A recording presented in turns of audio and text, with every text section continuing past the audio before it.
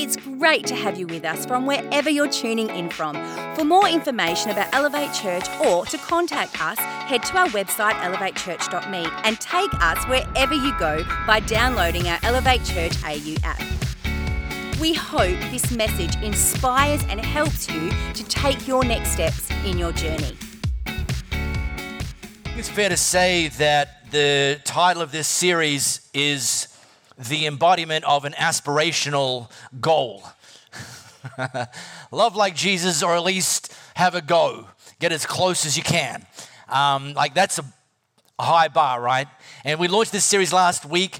Rob Mason, one of our great teaching team members, taught about Jesus forgives sinners. And one of the most important takeaways that we can grab from that is this idea that forgiven people forgive people.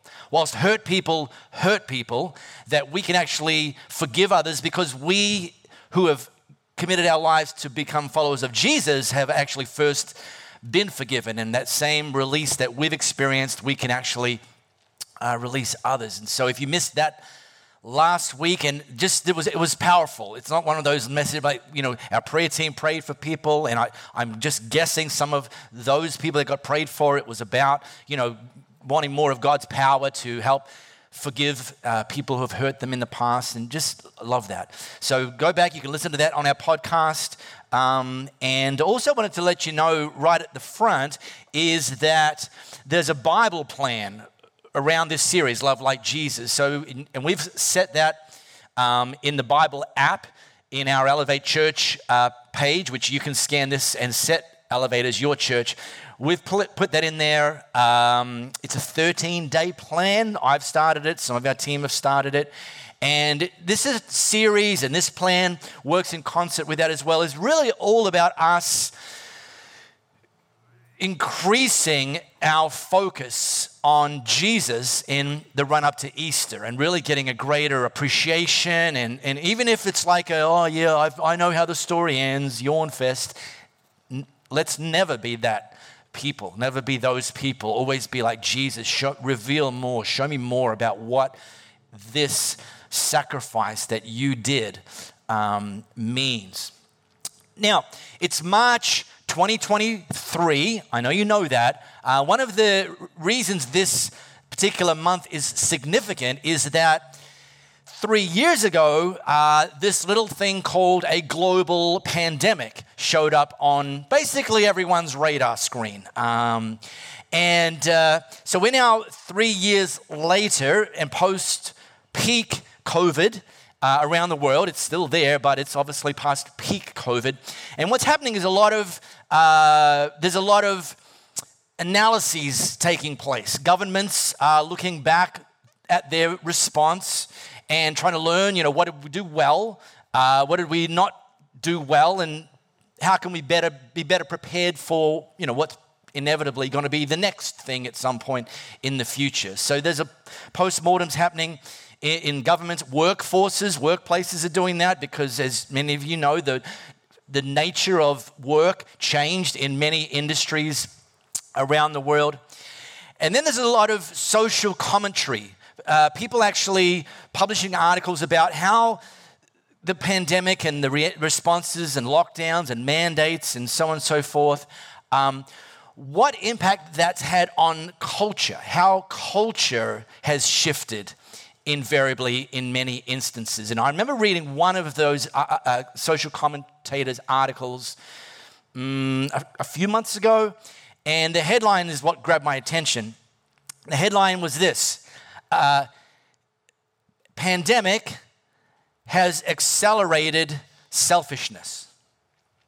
It didn't say it's created it, because I'm pretty sure there was selfishness on the planet before March 2020, but their observation is that COVID and the responses and everything that's kind of gone with it has accelerated selfishness. That people have come out of lockdowns and beyond being told you have to get jabs in your arms and all the stuff that we were told that you can do this, you can't do this, you can exercise, but not more than 5 kilometers from your house and only once a day and only for 1 hour. And we kind of look back on some of that and think it sounds a little bonkers, but that was the reality.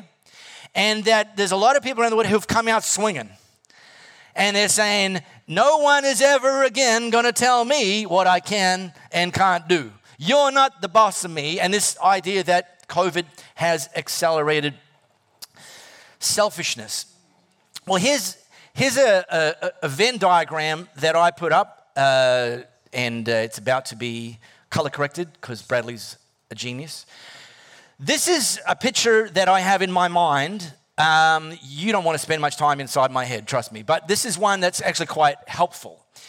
And it's a very simple Venn diagram in that this is just me. I use this to try and, as I live in our prevailing culture, and every day I live in our prevailing culture, and I have been since I was born, try to identify what aspects of prevailing culture overlap with kingdom culture, and then what aspects of kingdom culture don't overlap with prevailing culture. So some overlap, and that's great, but one of the problems is a goldfish doesn't feel wet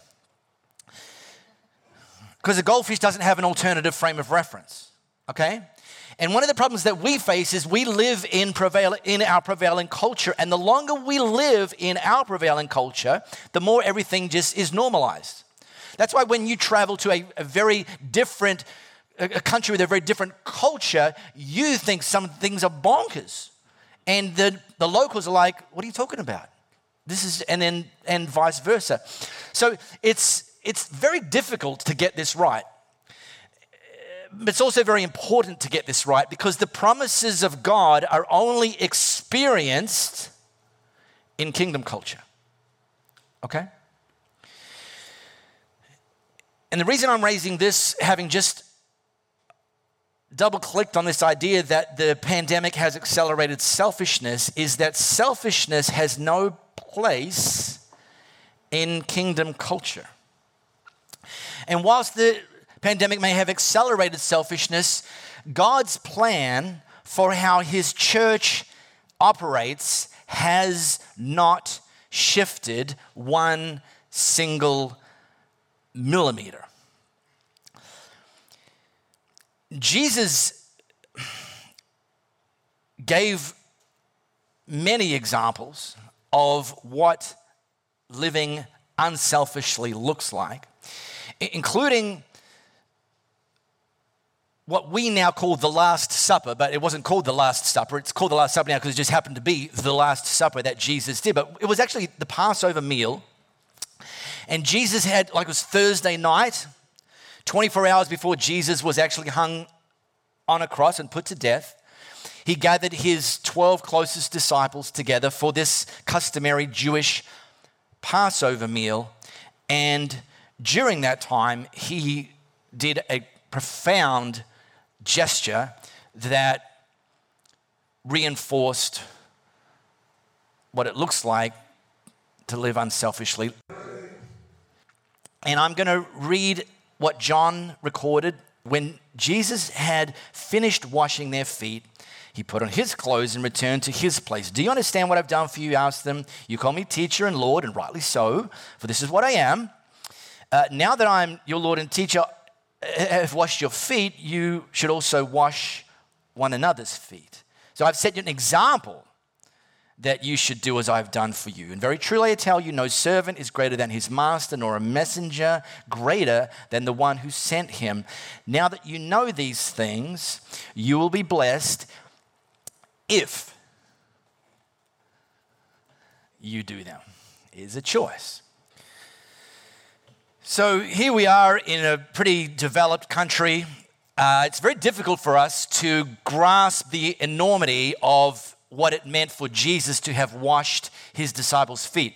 See, there was no paved roads back then. Every road and path was an unsealed one, shared with donkeys, other livestock, etc. And people wore open-toed sandals back then. So when you came to someone's house for dinner, your feet were pretty nasty. Simple as that. And so what was customary that the host, when you came in the door, would say to you, great, like let's take care of your feet. Let's wash your feet before we serve the food. It was a bit of a hygiene thing as much as it was also like a gesture of the host, being hospitable. The catch is, though, that the host would never be the one to have the job of doing the feet washing. It was below them. And when I say below them, the job was given to whoever in that household was the lowest on the organizational chart. A servant, and even probably in some cases a slave. It was their job. And Jesus, he did that job. He took the towel that a slave or a servant would have used, and he did what only a slave or a servant would have done. And his disciples, they got that. This is not the job reserved for the Son of God. This is a job reserved for the lowest of the low. There's no adequate. I was thinking during the week, how would this compare today? And there's no adequate comparison. I mean, okay, Prime Minister Albanese pops over this Saturday to your house and offers to mow your lawn. Yeah, doesn't quite stack up. Joe Biden zooms in on Air Force One and offers to clean your toilet. Okay, we're getting there, but there's no adequate comparison for the Son of God having washed your feet as a demonstration of servanthood. And very truly I tell you, no servant is greater than his master, nor a messenger greater than the one who sent him. Now that you know these things, you will be blessed if you do them. It is a choice.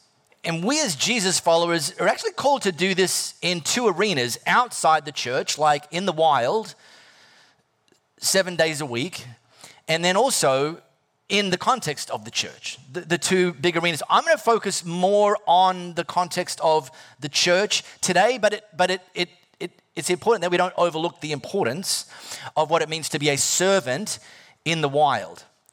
Last Saturday morning, I did my customary Bunnings run. Louis' car's available. I grab the Louis-mobile. I go down to my local Bunnings, which is like a micro Bunnings. I'm going to buy bags of compost. Not really kind of designed to fit on a Vespa. So I get the Louis-mobile, I go to my Bunnings. I know where the compost section is. I grab the trolley at the front. It's a Saturday morning. I'm just going to do a quick in and out. I'm there. I get my bags, scan my Flybuys card. See you next Saturday. I'm out.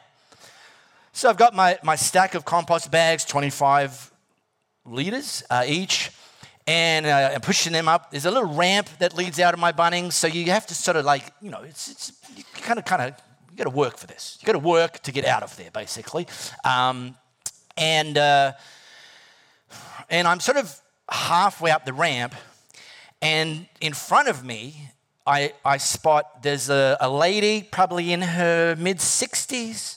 She's got the same stack of compost bags that I've got, so we're thinking alike here. And she's pushing up this ramp like, I think I can. And I'm not convinced she's going to make it, but anyway, she was giving it a go. And then I noticed what was probably her mum was with her. She's on like a wheelie frame. She's probably in her mid to late 80s, I'm guessing, very frail. And they both made it to the top of the ramp. You'll be happy to know. So the story's so far so good. And they parked in the blue disabled, is that Acrod? Anyway, the point is the VIP parking section, which is right outside the sliding doors of this Bunnings. And I'm behind them, and now I've made it up the ramp successfully, even though I had to slow it down a little bit. Lost a bit of traction, a bit of momentum.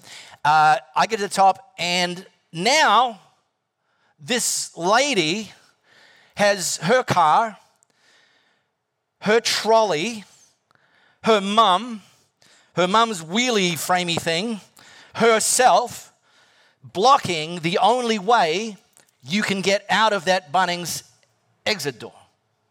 And I'm like,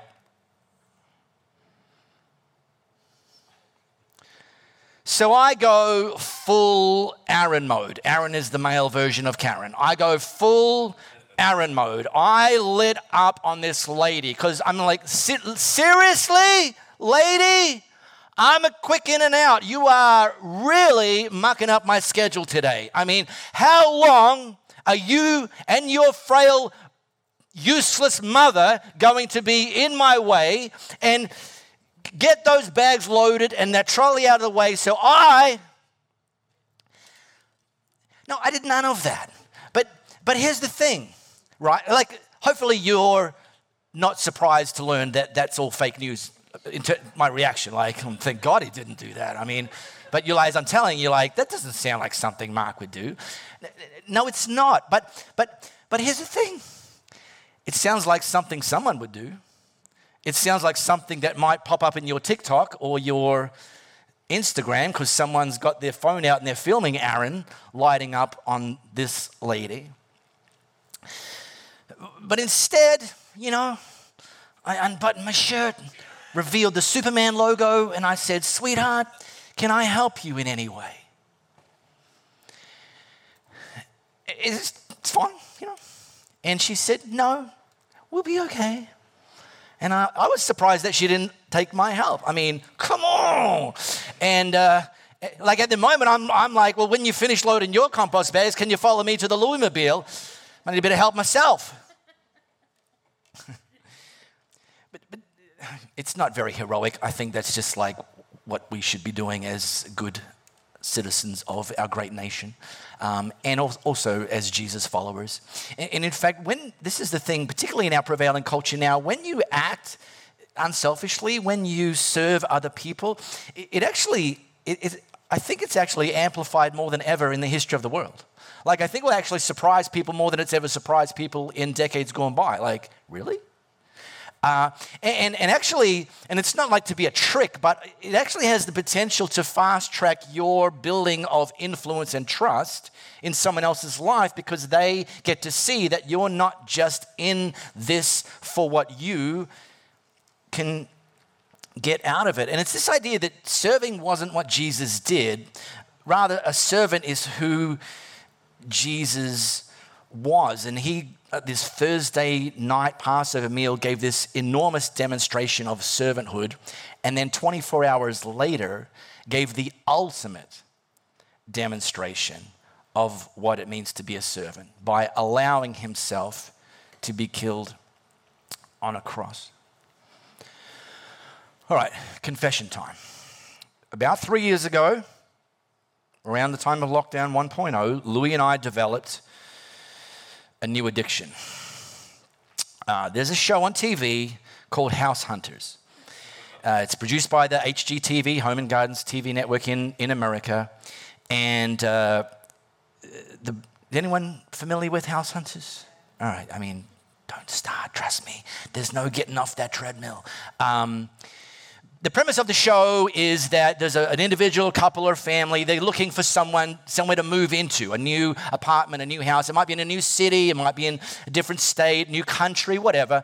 And they'll sit down with a real estate agent. This is how the show opens. And the agent asks them, what do you want? What are you looking for? Well, this many bedrooms. We want a balcony. And then they say, okay, what's your budget? Our budget's this. And then the agent, takes them on to three different properties, and then the end of the show, they choose which one that they wanted to buy or rent. And now there is 1 million episodes. There's House Hunters Asia and House Hunters Renovation, and it's Tiny House. It's just, they're milking this thing. I've probably watched all of them anyways. What you may not know is there's been a spin-off called Church Hunters. Anyone familiar with that? Seen that one? Yeah, okay. Here's an episode. Check this out. Previously on Church Hunters. This is your first church. This is Creekside First Baptist. Honestly, right up front, didn't love the name. The Sunday morning experience was just a little too traditional. Hey guys, how we doing? Hey, good. How are you? Doing good. So I know you didn't love the traditional vibe of the last place, okay? But I think this church is really going to do it for you. Yeah? It takes relevance to a whole new level. Behind me, you will see molded clay, jar art, tapestry, canvas, mosaic church. I love beautiful. Right? So you've heard of interdenominational, Right. and you've heard of non-denominational. Well, this church identifies as inter-non-denominational. Wow, that's perfect for us. It really is. But here's the kicker. A lot of celebrities go here. Yeah. What? Jeff Foxworthy. We love him. Yep. We really do. Ben Higgins from ABC's The Bachelor. Perfect. Several Real Housewives. Ooh, And Usher even came here one time. Yeah. shut up. Yeah, well, follow me. Come on. Do it. So refreshing. Honestly, that last church was just way too traditional. It was Yeah. too much. It was like we left there feeling convicted. Like, ugh, right? Right. We're looking for more of a Tony Robbins type sermon. Like inspiration, like a TED Talk with a Bible verse. Yes. Oh, yes. Right? It's perfect here. We love it. It really is. We love it. Awesome. Cool. Well, you guys know a lot of contemporary pastors speak out of the Message Translation Bible. Right? Or this pastor speaks out of a brand new translation. It's the Tumblr Bible. We love Tumblr, this though. is Great. Wow. A lot of emojis, a lot of abbreviations. Oh, I couldn't ask for. And how many seats in here? Oh, it is 6,000 altogether. Babe, 6,000. I gotta be in this worship band. That's Imagine me up on that jumbotron mid guitar solo. Do you know how many Instagram likes you get? Oh my gosh. We find it hard to find a church right now because I grew up Catholic. I grew up and Baptist, So, like, we drink. yeah, but in private. I mean, obviously you get it. Basically, in terms of like worship, I think we're looking for like a Jesus culture type feel. Oh, I love them. Hillsong, obviously. Oh, Obviously- lead me to the cross? Hillsong's great. Like a Bethel minus the spontaneous Yeah. stuff. Yeah.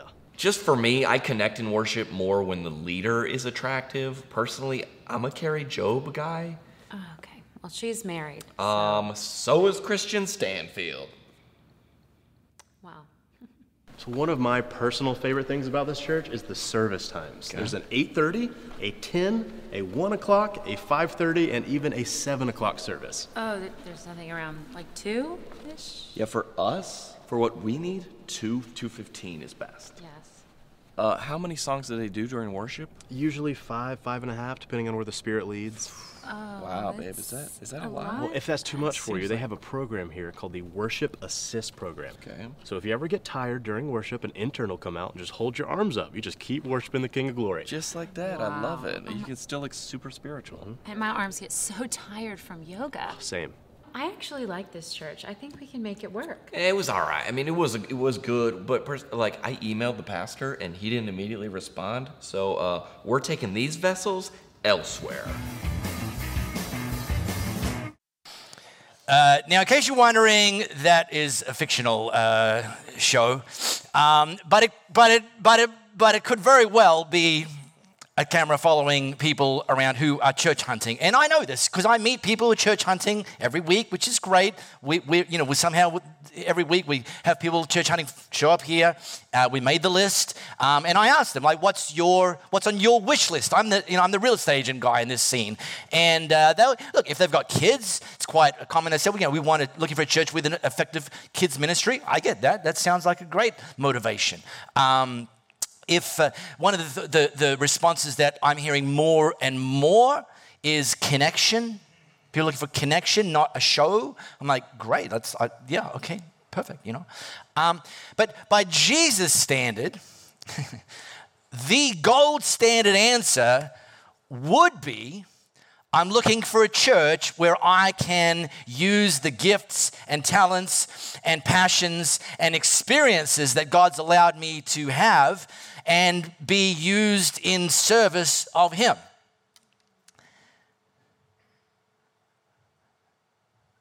I know, right?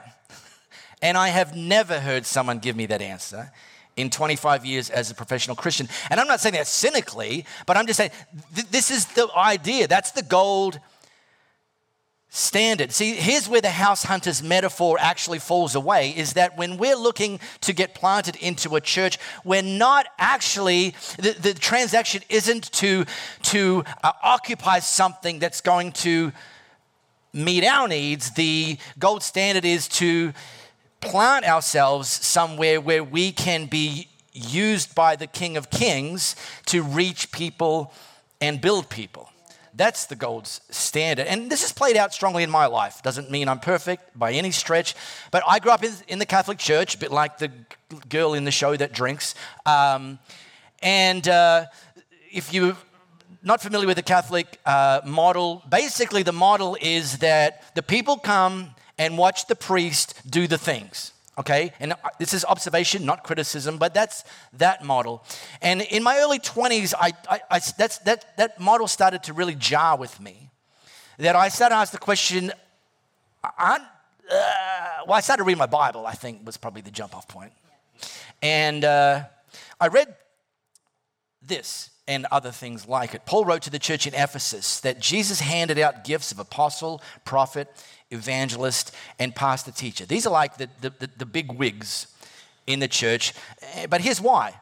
Not to do the things, rather to train Christ's followers in skilled servant work, working within Christ's body, the church, until we're all moving rhythmically and easily with each other, efficient and graceful in response to God's Son, fully mature adults, fully developed within and without, fully alive like Christ. I wanted in on this deal, to move from spectator to getting in the game. Leave the stands and jump on the playing field. In fact, we now have the language to move from consumer to contributor. And it's very much informed our code here as Elevate Church, which we literally say one of the things that embodies us as a church is that we're contributors, not consumers. And in fact, if you scroll down to this on our website, it's going to say this below. You read this. Our personal preferences, we're not saying that they're unimportant, but that they take second place. That the church doesn't exist for us. Duh, we are the church. And we exist for the world. We invest our time and money to see our mission fulfilled. See, a consumer asks the question, what's in it for me? A contributor says, God, please use me. Yeah. Very different perspectives. And here's the thing that it's a bit of a head scratcher to me.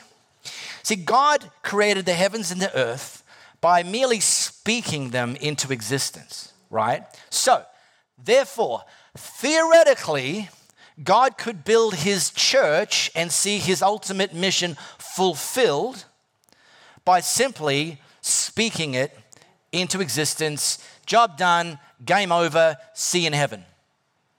And yet he doesn't. Take it up with him, can't explain why not, but he doesn't. In fact, the mechanics are that Jesus said, I will build my church with you and me on the front lines as contributors, not consumers, being called, chosen, handpicked by the creator of the heavens and the earth.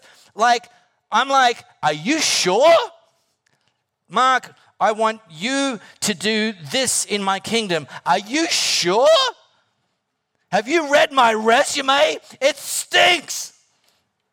You knew what I did last summer. Yeah, and in your 20s, are you sure? Yeah, yes, I'm sure. I'm not looking for perfect people. In fact, our greatest ability is availability. It's saying, God, here I am, send me. What's the assignment? Send me.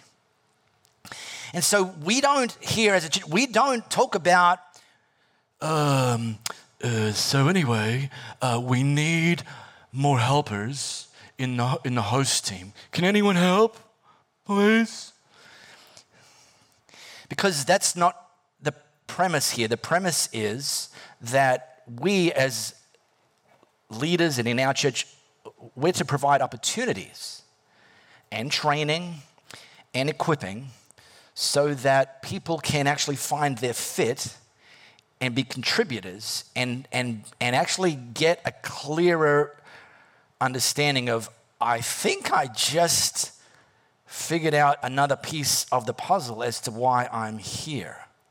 And I don't just mean like here on earth. I mean like here in Perth, here at Elevate Church. And yeah, this being used by God stuff, it's super fulfilling, like super fulfilling. But we only know that if we take that next step. And so cue the Jared, as to what that might look like for you. We really hope you got a lot out of this message. If you live in the Perth area, we'd love for you to join one of our live experiences. For times and directions, as well as information, head to our website, elevatechurch.me.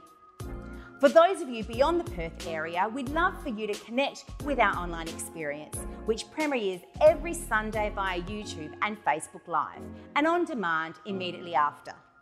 And to partner with us to reach more people by giving financially, head to our website, elevatechurch.me, and also download our Elevate Church AU app.